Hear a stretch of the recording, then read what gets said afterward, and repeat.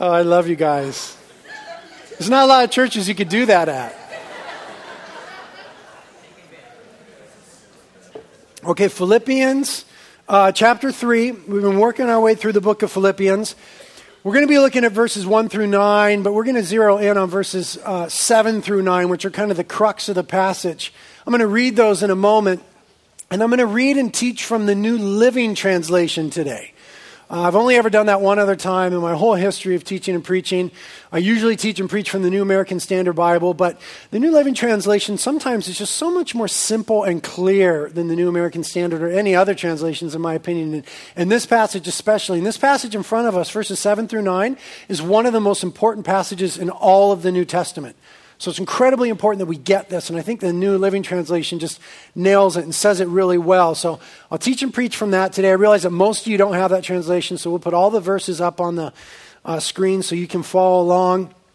We're going to read verses 7 through 9 in a minute, even though we're looking at 1 through 9. So when we read 7 through 9, they're going to feel a little out of context, a little disjointed, because they have to do the previous verses. Don't worry, we'll get to the previous verses and tie those in as we're teaching through verses 7 through 9. Just know this, that when Paul in verse 7 references these things, okay, that he's kind of considers worthless now, he's talking about qualities and attributes that he had going on in his life that he previously trusted in to make him right with God, okay? And now he's calling them worthless, and he's talking about how he actually became right with God and how we actually become right with God. So really important stuff.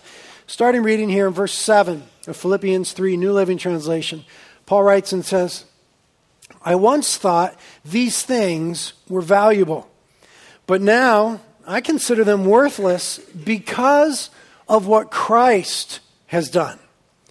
Yes, everything else is worthless when compared with the infinite value of knowing Christ, my Lord. For his sake, I've discarded everything else, counting it as garbage, so that I could gain Christ and become one with him.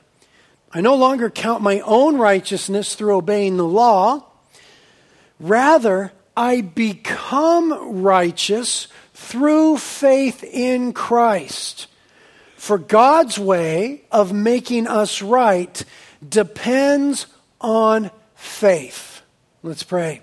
Lord, we thank you for these wonderful words before us. We ask that you would give us understanding of them, that you'd open up our hearts and our minds to comprehend, God, what you have done in Christ for us and what we are free from and free to experience because of that. So Holy Spirit, come and teach us, come instruct us, make us to comprehend these things and to commit ourselves to these things, to rely upon them. Lord, we thank you for those among us who wouldn't consider themselves Christians. We're so thankful that they're here. We ask that they feel welcome in your presence and in our presence, and we welcome their presence and ask that they would hear, God, what you, their Creator, wants to say to them today. And that for all of us, these things would be life-changing. And Lord, I feel like my body's going to fall apart. We ask that you keep it together and that you please anoint me to teach and preach this truth in a way that glorifies your name. We ask it together in Jesus' name. Amen. So Paul ended that passage that we just read by saying God's way of making us right with him depends on faith. Key word, important phrase there.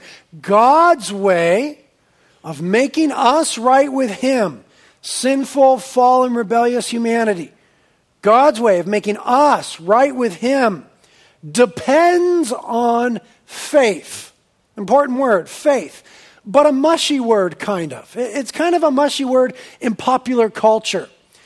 And even within Christian culture, it's gotten a bit mushy. Like in popular culture, people will say, you just got to have faith. Or just keep the faith, or just keep on believing. Never really explaining what we're supposed to have faith in, or what that looks like, what it means. Just kind of this mushy, hey, have faith. And people even write songs about it. But it doesn't have a whole lot of meaning. So it's kind of mushy in popular culture. And even in Christian culture, one of the things that we often hear is, if you only had enough faith, that's kind of part of it, but that's not really all of it. It kind of clouds the issue more than it clarifies the issue. And so though this word is incredibly important, it's a little bit mushy in Christian culture, a little bit mushy in popular culture. So we want to get a clearer idea of what it means. And on a very basic level, to have faith is to believe in something or someone, okay? To have faith in something or someone is to believe in something or someone on a very basic level. Now, if we're defining faith that way, to believe, then it's common. And faith is common. It's common and it's simple. Everybody has faith. It's not like beauty or intelligence or extreme giftedness. Those are things that not everybody has. All of you people have all those things. All you guys are beautiful and intelligent and gifted, but not everybody else. They don't have those things. But faith is more common than even beauty or intelligence or gifting. Everybody is able to and does believe in something. Okay, everybody has a faith of some sort. Therefore, you got to push the question a little further, not just what is faith? Okay, it's believing, but the question then becomes not do you have faith, but what do you have faith in? Okay, that would answer the mantra of popular culture, you just got to have faith. Okay, but what are you going to have faith in? Are you going to have faith in yourself? You have faith in science, like Esqueleto from Nacho Libre. You know, I only believe in science. So Nacho baptized him right there. That was his belief, his faith. What are you going to have faith in? Chance, fate, God? I mean, there's a lot of different things that you could believe in. And it might be all of those things according to certain circumstances and times. But you see, there's an issue in the text in front of us that's pressing. Again, Paul said God's way of making us right, relationally right with Him for all of eternity depends on faith. So it's believing in something, but it's not just believing in anything. It has to do with being right with God. So what do we believe in to be right with God? Now, if we're going to say, what do we believe in, then we realize that faith has to have an object, right? That's where some of Christianity messes it up. You know, if you just have faith, this will happen. No, you have faith in an object. So what is your faith in? Faith has to have an object. So then we want to be able to finish the phrase, when it comes to being right with God, I believe in, fill in the blank. When it comes to being right with God, I have faith in. And lots of people in our culture, in our towns, would answer that lots of different ways. And here, Paul is saying, as an example, that he used to have faith, believe in his own efforts in order to be right with God. He says again in verse 7, I once thought these things were valuable. His own efforts and assets. The word there, valuable, in the New American Standard is gain.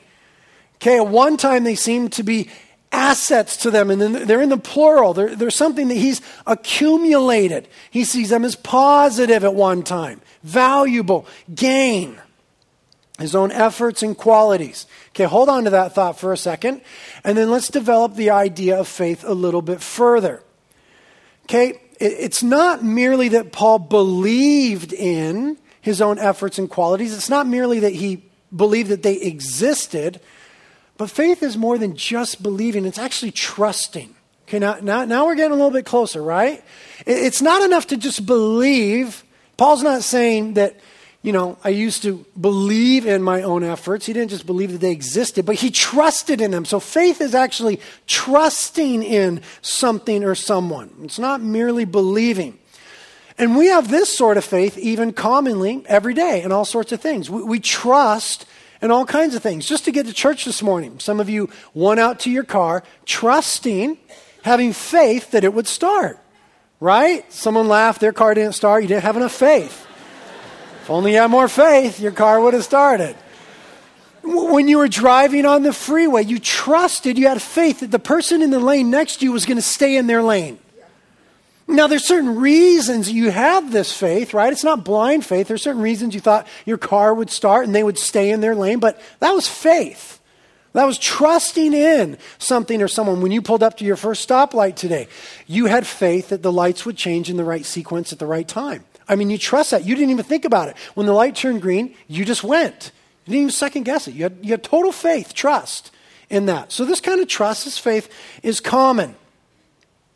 Paul had that kind of trust in his own accomplishments, his own efforts, his own history when it came to being right with God.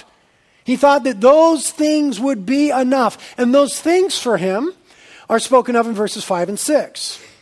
He says, I was circumcised when I was 8 days old. I'm a pure-blooded citizen of Israel and a member of the tribe of Benjamin, a real Hebrew if there ever was one. I was a member of the Pharisees who demand the strictest obedience to Jewish law. And I was so zealous that I harshly persecuted the church. And as for righteousness, I obeyed the law without fault. Now, he's not in error there. He's not saying that he didn't sin. That's not what he means when he says, I obeyed the law without fault, because the law made provision when you did sin to bring certain sacrifices and things for which you would atone for your sins. But he's saying, I did everything right, even from my birth concerning my parents. Everything right from his perspective to be in right relationship with God. Now, in our ears, those things don't seem like much, and they seem very foreign, and they are. We're cultures removed and millennia removed, and it's, things are different for us now. But from his perspective, those were a big deal. Like, he really was pulling it off in a radical way. We don't have time now to dive into what all those things mean. They're obviously Jewish and Old Testament historical, and it'd be fruitful and fun to study those things. We can't do it right now. Suffice it to say, for our purposes this morning, that what Paul is communicating is that as far as the possibility of impressing God, if there is such a possibility, Paul had a lot going for him. His parents did the right thing from the beginning. He was from the right nation. He was from the right tribe. He was the cream of the crop among his people. Religiously, he was part of the most devout, serious, committed group. He was willing to do anything for his beliefs. And he's willing to do anything concerning things that he didn't believe. That's why before he was a Christian, he persecuted Christians. He had good morals, good behavior, and good religious observance. From his perspective, it was about as good as it got. That's why he says in verse 4 now, I could have confidence in my own effort if anyone could. Indeed, if others have reason for confidence in their own efforts, I even more. So he's testifying here that at one time, he believed in, trusted in, had faith in his own efforts, history, behavior, in order to be in right relationship with God. He really did. He trusted in those things. I have these things to my credit.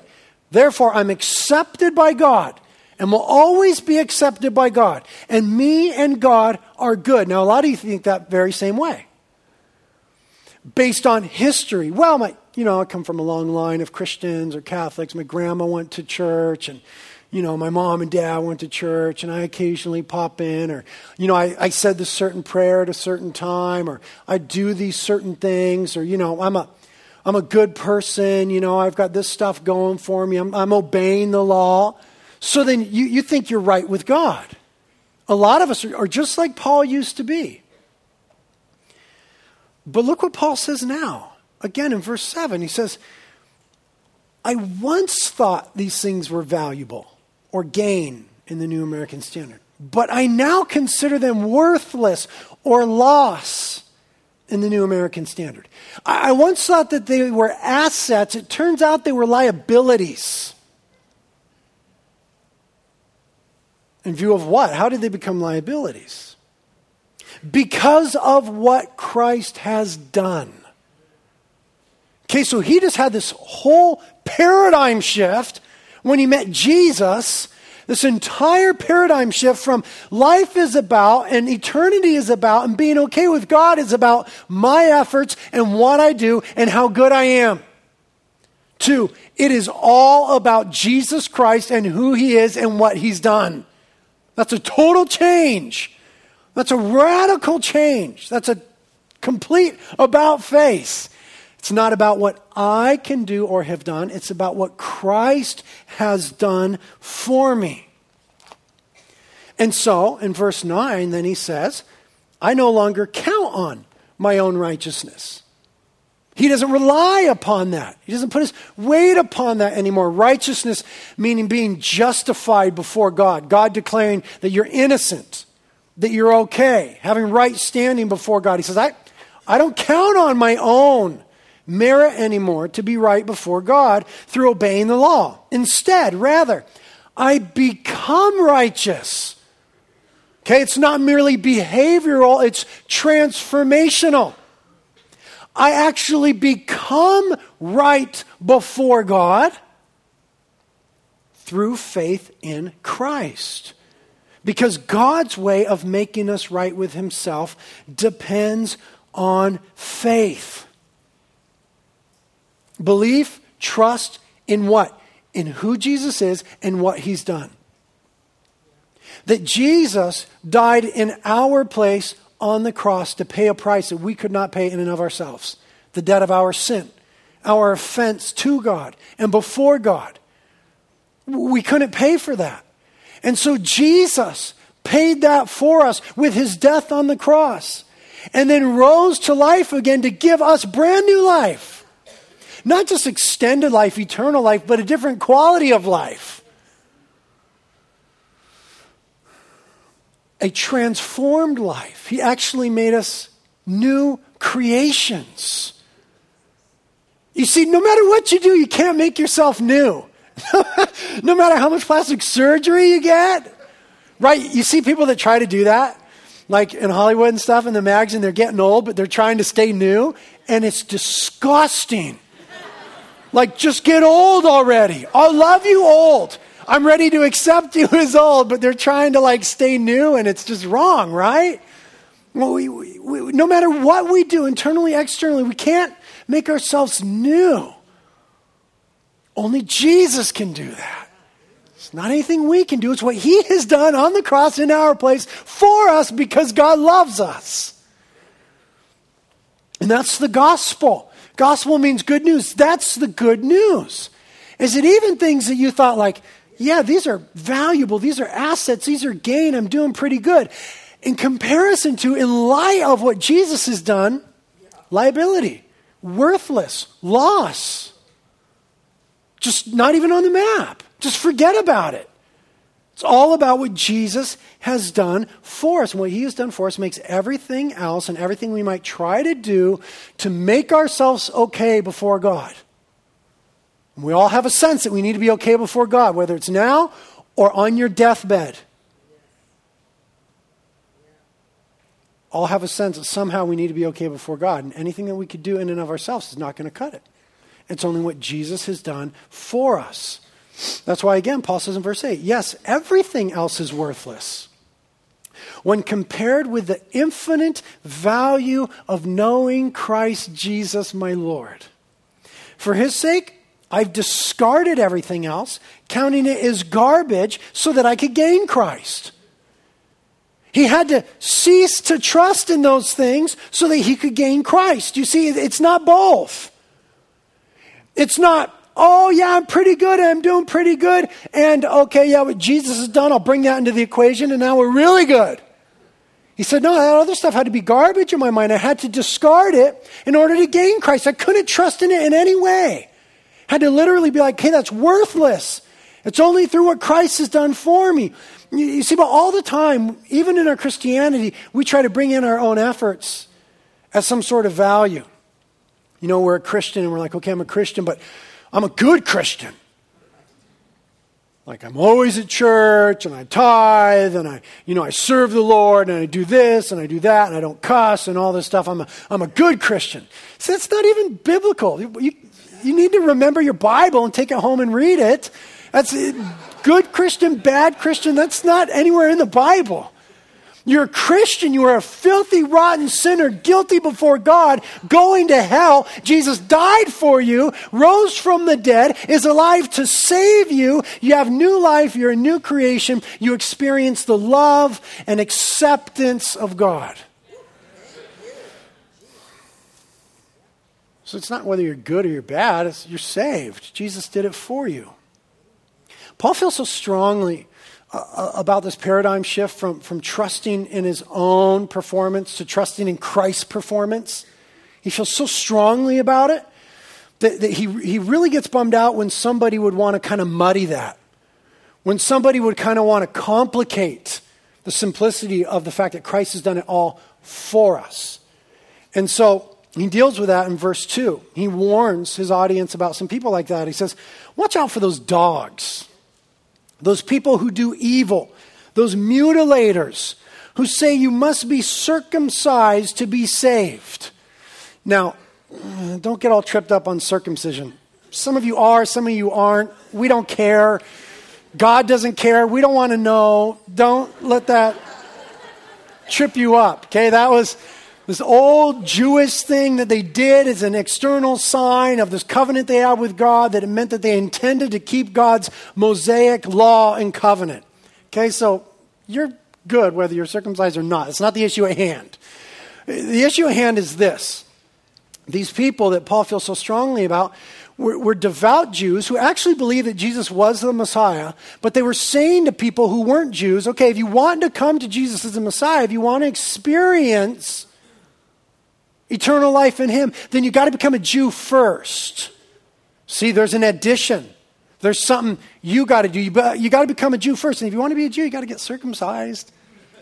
And then you got to obey the Mosaic law. And Paul's saying, that's evil. It is evil to put a requirement on people to experience new life and forgiveness in Christ that the Bible doesn't put on them. It is all what Christ has done. He's done it totally for us. Now, of course, we have to have faith. What does that mean? To believe. To believe in what? To believe in Christ and what he's done. To believe in what way? Just like agree with it? No, to trust in it. To trust in it. A missionary was once in another land, and he was translating the scriptures into the local dialect, and he was looking for a word to rightly represent faith in the local dialect. And just as he's thinking about that, one of the locals came into his little hut there, and obviously he was troubled, and he said, please, may I come and lean heavily upon you? And it occurred to him that's faith, to lean heavily upon. It's not merely to intellectually agree with who Jesus is and what he's done. It's to lean heavily upon, to put all your weight on what he's done for you on the cross, for your forgiveness, your well-being, your salvation, and for eternity. And so because it's all of his work and none of our work, then Paul's just saying, gosh, if you add to that and say before you can experience that, you got to do something, that's just evil. Those people are dogs and mutilators, he says. Here's the thing now, though. We do that all the time within our Christianity. It's not for salvation necessarily, but to kind of achieve like good Christian status, we do that to people all the time. Okay, you're a Christian, great. But you drink? You're a bad Christian. Wait a minute, didn't Jesus drink wine? Doesn't matter, you shouldn't as a Christian. And so we create these, we add these things. You're a Christian? Yes, I'm a Christian. Okay, but you smoke. The issue is they're Christian. You see, we want to add all these things. Why? Because we are obsessed with performance. And what the gospel does is it pulls the rug out from underneath you in your performance orientation. It says, get over it. You performed poorly. It's just nothing good. Christ has done everything for you. So get over the performance thing. So we do that. Okay, Christ did everything for me. Now I'm saved. But then we want to bring the performance back into it. Okay, you're saved, but if you want to be like really good saved, then you should do this and this and that. Because then what that allows us to do is to locate our self-value and identity in comparison to others. That's what we love to do. Because we're not committed enough to Christ and absorbing, just like saturating ourselves in him. So we haven't really thoroughly located our identity and our security in him. So we need to find it by comparing ourselves to others. So if I could find a Christian that drinks more than me or smokes more than me or has more sex than me or has worse language than me or serves less than me, then I'm better than them. I feel good about myself. You see, you're not being true or honest to the gospel anymore. Gospel's not just salvation. The gospel's for life, for living. pulls the rug out from underneath you in your performance-oriented, comparison-driven identity. Paul says it's evil because there's just no way that those things can possibly make us right with God. And then when we ascribe value to those things, and it actually keeps us from Christ. It keeps us from God, either coming to him initially to be saved or experiencing him. Whatever we might try to do to make things right with God, other than putting our trust in Jesus and what he's done for us, Paul calls in verse 8, garbage. He says those things were garbage. Now, this word is a fun word. The New American Standard, God bless it, says butt rubbish. Not butt with two T's, one T, but two T's would be better. Because the idea, it's kind of butt rubbish. Here's the word. In Greek, the word is skubala. You like that, don't you? Skubala. Why don't you say it? I know you want to. Skubala. It's fun, right? You're going to be saying that for a long time. Skubala. You might be pronouncing it wrong. Doesn't matter. It's another language. Who cares? The Greek word is skubala. And in that time, it had two basic meanings. One was kind of the common usage, which meant something that would be thrown out to the dogs, like on the trash pile. So it was refuse. It was garbage. Then there was the other way that it was more properly used. It was used in the medical field this way, and that was to denote excrement. Poop. The word skubala means both something that's thrown out, thrown on the trash heap, and poop. So what's a word in our language that we would use?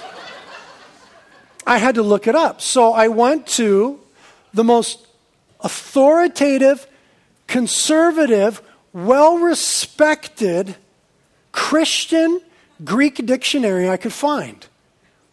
And it says a bunch of things in Greek, and then it says to convey the idea of this word, Paul is saying in Philippians 3:8 that stuff is crap. Some of you are uncomfortable, like you can't say crap in church. It's in the Bible. I can say whatever's in the Bible. Crap. Paul says those other things, they had to become as garbage. Crap. Now, as fun as that is, some people have tried to push it a little bit further and say, well, in the Greek, it was actually stronger in that culture. It wasn't just crap. It was actually the equivalent of another four-letter word that we would use to describe excrement and stuff we would throw away. I don't know what that word is, but I read that there's some other word that they might be referring to here. And some of us kind of are excited about that because we kind of want the Bible to cuss. Like we want Paul to have said that other stuff, it's all... we just feel good if we'd be like, yeah. Because then we could use it like in Greek, because if you cuss in another language, it doesn't count. Right? I grew up in Carpinteria and everyone was cussing at me in Spanish my whole life. I'm like, I don't care. Whatever. I just say it back. It doesn't matter if it's another language. And it's not even a four-letter word. In Greek, it's 7 letters. So it's kind of fun that maybe Paul's cussing a little bit. But then I talked to a friend of mine, Telford Work. He is a religious studies professor up at Westmont. Wonderful man. I love him very much. Brilliant man. And he's like, well, Britt, maybe Paul's not trying to cuss. Maybe Paul's not trying to be so vulgar or crude or just diss his history. Maybe the idea is this. Maybe rather what the apostle is doing here is drawing our attention to the fact that in light of what Christ has done, all that Paul had done is something that's value has passed. Because that's kind of what, in all seriousness, excrement is something that's passed. At one time, it was something of value, right? It was something that was taken in. It was something that was valuable, but once its time is gone and it served its purpose, then it's past. So maybe he's just saying that stuff isn't, he's not trying to be vulgar or crude or just diss it, but in light of what Christ has done, anything that we could do, its time is past. It's not of value anymore because Jesus came and did it all for us, and that's why it's good news. And I'm like, yeah, that's pretty good, Telford. Why are you so smart? And so in verse 3, Paul says, for we worship by the Spirit of God, and are those who are truly circumcised in the heart, an inward transformation. We rely on what Christ has done for us. We put no confidence in human effort. Its time has passed. The cross has happened. Christ has come. It's been accomplished. So everything that he might have trusted in before, he now considers those things to be scubula, our new favorite word, in order that he might gain Christ. Again in verse 8, everything else is worthless when compared with the infinite value of knowing Christ Jesus, my Lord. I hope you feel that way. Christian, I hope that for you, Jesus is of infinite value. I hope he's your greatest treasure. I hope you understand that what we gain most in the gospel, what God has done for us in Christ, is not just that we're forgiven. It's not just that we don't feel guilty anymore. It's not just that we're changed and have a new power by the Spirit to live. It's not just that when we get old and die, we're going to have a place to go that is heaven as opposed to hell. But what we gain most in the gospel is Christ himself. That we're actually brought to God, that we're brought into a meaningful, loving, intimate relationship. And Paul's saying here, the infinite value of knowing Christ Jesus, everything else is worthless compared to that. I hope that you feel that way. I hope you realize that the greatest gift we have in salvation is knowing Christ himself. And then if you don't feel that way, you would, as I do, as I am, be dealing with the things in your life that are competing for affection. You'd be asking yourself, why am I so driven to make that much money? Why do I so need that position? Why am I holding on to this relationship? Why am I holding on to that healing, that thing? Why is this thing other than Jesus so dictating how I feel? I hope that you would allow the Spirit of God to compete with your affections, because there's not supposed to be a lesser Jesus. There's not supposed to be a Jesus where we're like, oh yeah, I'm totally stoked on Jesus. It's supposed to be like, he is of infinite value. And I'm not saying I'm there. I'm saying we need to be there. He is of infinite value. And that is why Paul is able to say to them what he said in verse 1. He says, whatever happens, my dear brothers and sisters, or in other translations, finally, in summation, in light of all that's come before, whatever happens, rejoice in the Lord. Rejoice in the Lord. And you could hear someone when they were reading this letter in Philippi being like, how's Paul going to rejoice in the Lord when he's in prison? How's he so happy? Is this real? And remember, the Philippian jailer was in the church now, so the Philippian jailer could be like, gosh, in Acts 16, I was actually there when he was singing songs in prison to Jesus. Like, I think he's for real about this. And then they might ask, well, how can I have joy? I mean, I've just been diagnosed with cancer, which happened in our church this week. We have a new cancer diagnosis. My husband just died. That happened in our church this week. Someone's husband died. He was 40 years old. How am I supposed to, what does it mean have joy? And you could hear the response coming from the rest of the church saying, no, listen, go ahead, weep. Sorrow, grieve. We'll weep with you. We'll sorrow with you, we'll cry with you, we'll grieve with you. But just realize that what Paul is saying is rejoice in the Lord. Who he is. This overarching fact that no matter how bad it is here, that he is still him. And he still loves us. And he's gracious and compassionate and he's on the throne. And even when it doesn't seem like it, we have this faith that says he's in control. And so rejoice in him, not in the stuff. Yeah, let's weep, let's cry, our hearts break together. But at some point, joy comes in the morning. We rejoice in the Lord, even though this is so bad. That's what he's saying. You see, that only becomes real for you to the degree that Christ is your ultimate treasure. If anything else is your treasure, when you lose it, then you're unnecessarily overly heartbroken. So verse 8 again, he says, for Christ's sake, I've discarded everything else, counting it all as garbage so that I could gain Christ. I think of Jim Elliot, who was that missionary flying into South America in the last century and was murdered by the Indians that he was ministering the gospel to, modern-day martyr. And he said, he is no fool who gives what he cannot keep to gain what he cannot lose. He is no fool who gives what he cannot keep to gain what he cannot lose. What's keeping you from coming to Jesus and experiencing the fullness of Jesus? You can't lose the love of God when you come to him. And there's three sorts of people around us that have a hard time realizing this, that haven't gotten this yet. They're all still relying on their own efforts, but in vastly different ways. And each one of these three different people are pursuing lesser concepts of what is good. The first person says, I do what I want to do, and that's enough. That person is the hedonist. The second person says, I do what I ought to do, and that's enough. And that person is the moralist. The third person that hasn't realized this stuff about Jesus says, I do what I need to do, and that's enough. That's the religionist.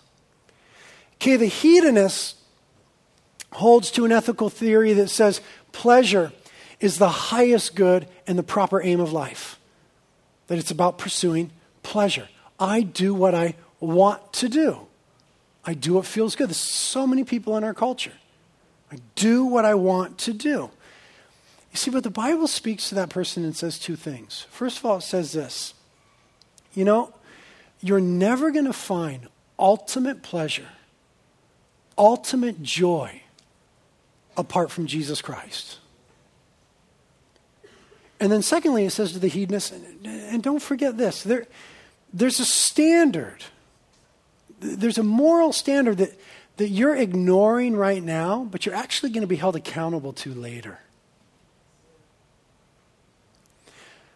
So then the moralist comes along and says, well, I hold that doing the right thing is the highest good and the proper aim of life. And so I do what I ought to do. There is a moral standard. I do what I ought to do, and that's good enough. You see, the Bible would speak to the moralist as well and say two things. First of all, it would say, well, actually, though, your standard isn't high enough. You think that you do what you ought to do, and you think you do the right thing, but in truth, your standard's not high enough compared to the standard and the righteousness of God. And the second thing the Bible would say to that person is,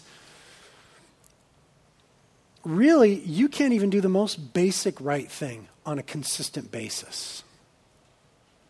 So you're not quite as good as you think you are. And that would only leave the religionist. And the religionist would hold to the idea that, well, then I'm going to fulfill the right obligations and rituals and requirements, and that's what is needed. I do what I need to do to be right with God. But the Bible would speak to the religionists and say, you got to realize, though, that those things in and of themselves don't earn you anything in front of God. You think going to church earns you something in front of God? You think that God looks down and says, oh, yes, he went to church. Oh, I love him now. I hated him before. I love him now. It's not even on the map. It's not how it works. And secondly, the Bible would say to the religionists, those things that you're continually doing, they are a never-ending burden to you that never gets you to the goal. You're just like a hamster just spinning on the wheel. Just over and over, those rituals and perceived requirements, but they never really get you to Jesus. So the Bible has bad news for each one of those people. The person who's overvaluing pleasure, overvaluing performance, and overvaluing obligation and ritual. It's got bad news for each of them. That's why then what Christ has done is good news for all of them. Christ is good news in what he has done for all of them, because now the hedonist finds a truer and greater pleasure in Christ. And life isn't any longer a never-ending cycle of disappointments and dissatisfactions and disillusionment. because the hedonist finds a truer, greater pleasure in Christ. And the moralist is finally free from the burden of forever having to do well, do right, do better. Freed from that by Christ. And so life's not about keeping the rules anymore. That's so good. And the religionist is finally free from the burden of repeating ritual that never quite gets him or her there. They're going through the motions, but they're not really connecting with Christ. And they finally learn that life isn't about just working harder. It's actually about ceasing to work and trusting in the work that Christ has done. You can't do anything good enough. What Christ has done is better. What you've done is scubula in comparison. And the flip side of that coin is this. You can't do anything bad enough. You can't do anything bad enough to nullify what Christ has done for you on the cross. Some of you, you're not Christians and you're here and you're like, Brett, I hear what you're saying, but you don't know what I've done. You're right, I don't know what you've done. 90% chance I've done worse. But God knows what you've done. And you can't outdo the love of God and the cross of Christ. There's nothing you can do that's bad enough for him not to forgive because he gave the ultimate price in his son for you. And some of you Christians too, you just feel like a failure in your Christianity. And you just think, gosh, if I only did better and if I stopped doing this and if I started doing that. And see, somehow you think that God would love you more, but he can't love you more. You know how God loves us? As he loves his son Jesus. Because as our passage says, we're now in Christ. So in the same way that God loves Christ, he loves you. He can't love you anymore. He cannot love you anymore. But somehow we think, if I only stopped doing this, if I only started doing that, things would be better between me and God. Listen, he can't love you anymore. He can't give you any more grace. He's giving you all the grace in the world in his son, Jesus Christ. Doesn't mean we don't have to repent. Some of you are here and you're not Christians. Like, I've done so much bad stuff. I'm seeing that. You need to repent. You need to actually say to God, okay, God, I've been wrong. I'm sorry. I want to be done with that. You're right. You gave your son for me. I trust in that. I lean on that. I believe in that. Forgive me of my sins. According to what Christ did on the cross. He's going to do that. Others of you, you're Christians and you still need to repent. For your own well-being, for the glory of God. Nothing you can do, though, could change what Christ has done for you. That's Christianity. Amen? Amen? Thank you for these beautiful things, God. Thank you for these beautiful things. Holy Spirit, we need you to come and minister the truth and the depth and the glory of the gospel to our hearts. I pray that even in this moment, men and women would cry out upon you to be saved, believing, trusting for the first time ever in what you've done for them, repenting of their sins. Pray that you flood them full of grace. We pray that you flood them full of grace. And we ask the Holy Spirit, you'd come and pour the love of the Father out on all of our hearts, and we just have a greater experience of who Jesus is. Lord, compete with our affections. Bring us to the place where we could say that knowing Christ Jesus, my Lord, is of infinite value. By faith, we believe you to be the greatest treasure. Work it out in our life, God. Prayer team and pastors are up here to help you if you need any help. Communion is here. You can come and get on your face before the Lord. Pray with one another. But let's experience Jesus together.